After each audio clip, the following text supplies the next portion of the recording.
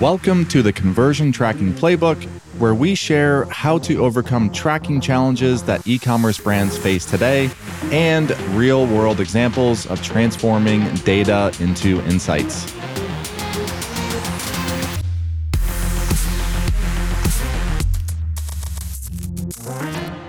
Welcome to another episode of the Conversion Tracking Playbook. I'm your host, Brad Redding, and today I'm going to share 3 experiments that you can run on your e-commerce homepages. Ultimately, that is derived from using event tracking data on your site. If you are new to event tracking, and maybe you don't even know what that term means, essentially, if you think about Google Analytics, you have your page data, your source medium data, revenue data, enhanced e-commerce data. Event tracking is, and this will get even bigger with GA4, so reference my GA4 episode as well. But essentially what this is going to do is it allows you to look at gives you a more granular view into customer interaction across your site. So what navigation items are they clicking on? Are they clicking on your hero banner?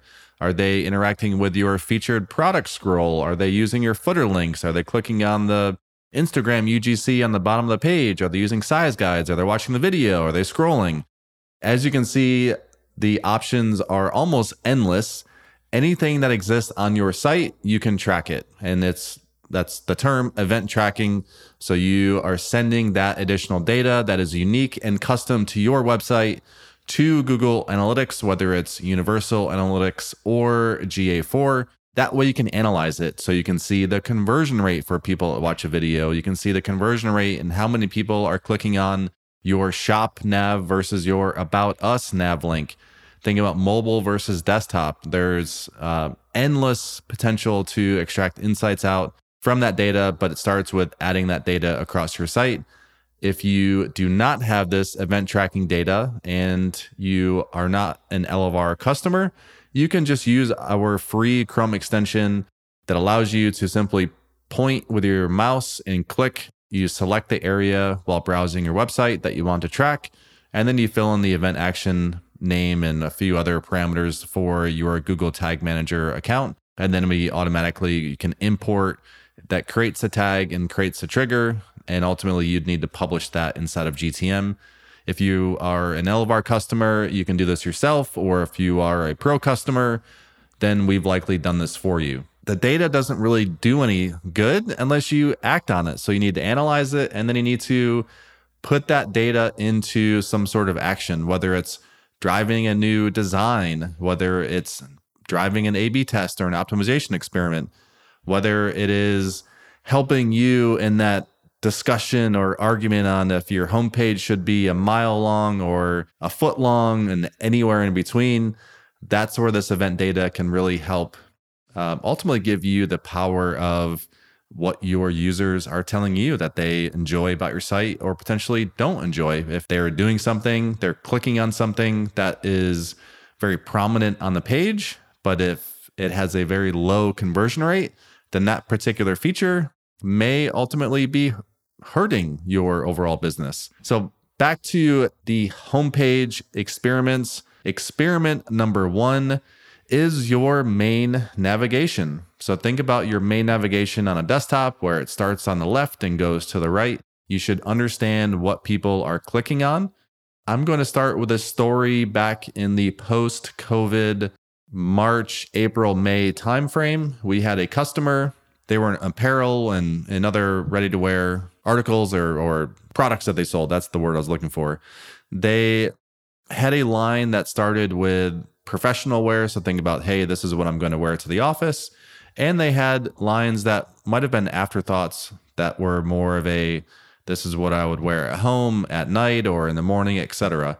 And pre-COVID, the feature and the prominence was very heavy on the business wear. So this is what we're selling because people are going to the office. They're very prominent in large cities. And the athleisure or at-home activewear, that was lower prominence. So that thing about mobile menu is on the bottom, hidden from other subcategory prominence. And that's how it stayed post-COVID. We looked at their event data for the main navigation, And it's a no duh or aha type of moment, but we saw a rapid increase in the number of people clicking on the athleisure or at home categories and a decrease in the professional, so the business wear type of categories. But the navigation was still the same. It was still the pre-COVID navigation, but we saw the user shift to going deeper into the at home because everything was closed. We felt that it was not the prime and best user experience that matches the real world that the particular user was living in. So the test was run. Take the previous athleisure at home categories that were hidden, make those the most prominent categories, and move the ones that were business or required you to be in the office, deprioritize those. And that test, you can probably guess the results, ended up being a pretty big win. And that was just simply using a combination of, okay, what are people clicking on in my navigation? What's the real world out there today? What adjustments should we make?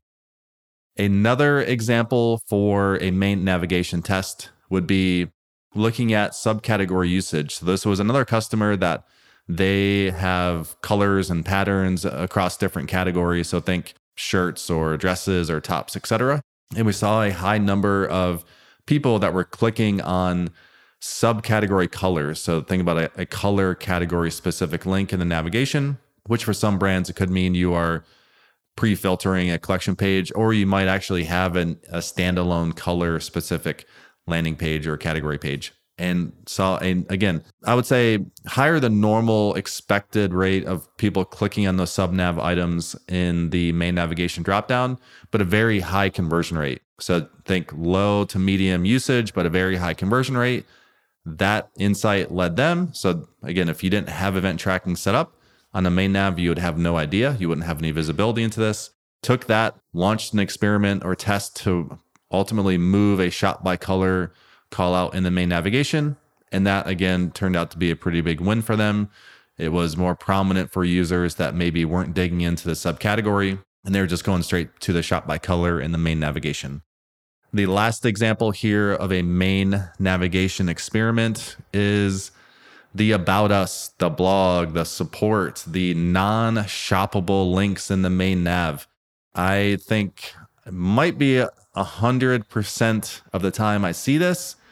Those main navigation items typically have a very low usage and a very low conversion rate. So if you think about, you have a shop nav, maybe a featured collection nav, and then everything else is the About Us, the support, the blog, etc. They're all essentially in their hierarchy, they are the same. Maybe that the left to right is a little bit different, but everything under shop. So like you might have gender hidden, you might have your multi-categories hidden under that one shop main nav item. So you're requiring a user, think mobile or desktop, for them to drill down into that sub nav. So this is another experiment. If you do have that event tracking set up, you can look at that. So if you have low usage main category links, it doesn't have to be the About Us or blog, it could be others, but essentially look for those main navigation items that have low usage, i.e. people are not clicking on them, and redistribute. So pull out your better performing subcategories and feature those on the main nav. Again, the hypothesis would be to get more people clicking on the ideal categories that you see convert better than others.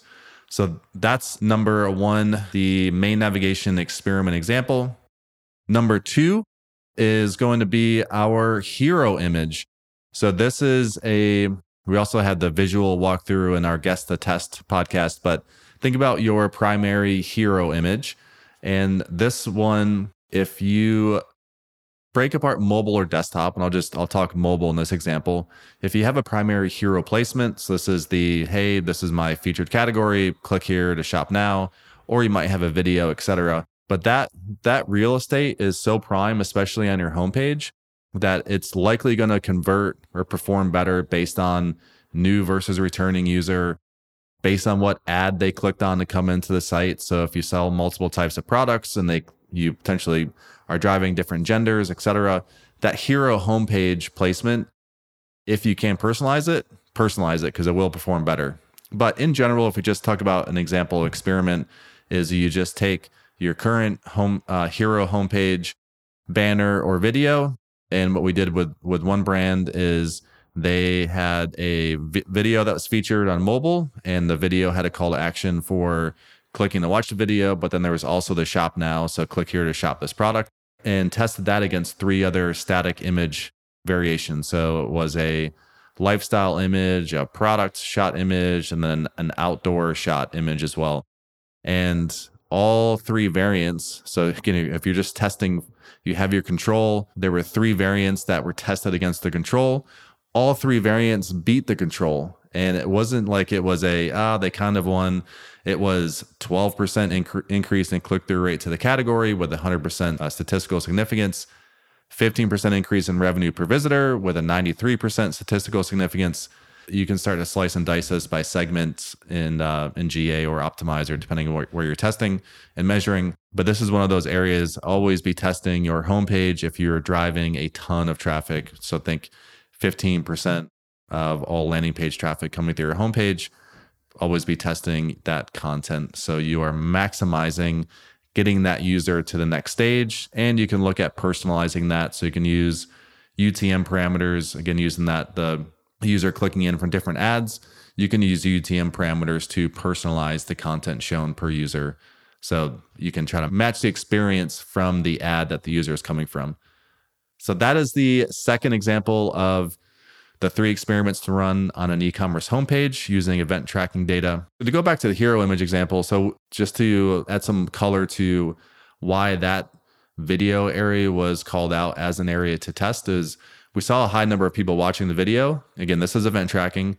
So I saw a high number of people clicking that video, but a lower number of people actually clicking the shop now to proceed. So that was some of that event data that added to that hypothesis.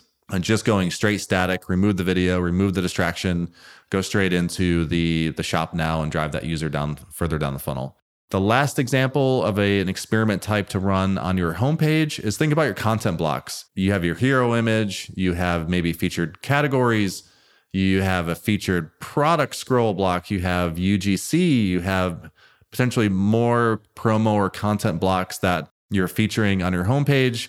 Add event tracking to all of those. Again, you can use our Chrome extension just to point click to add that event tracking. Measure. So how many people are even getting down to the bottom or middle part of your homepage? And then how many people are clicking on those? How many people are clicking on those promos? What's the conversion rate for that interaction? You can essentially take the real life data, what your customers are telling you that they enjoy about your homepage, marry that to your hypothesis of, hey, here's what I think my homepage should look like. And that'll likely drive some ideas that you can test for the different content. So we have multiple examples where you can, in some stores, some sites, the featured products block was at the bottom of the homepage. And we tested moving that up just to get that, again, to get that user farther down the funnel.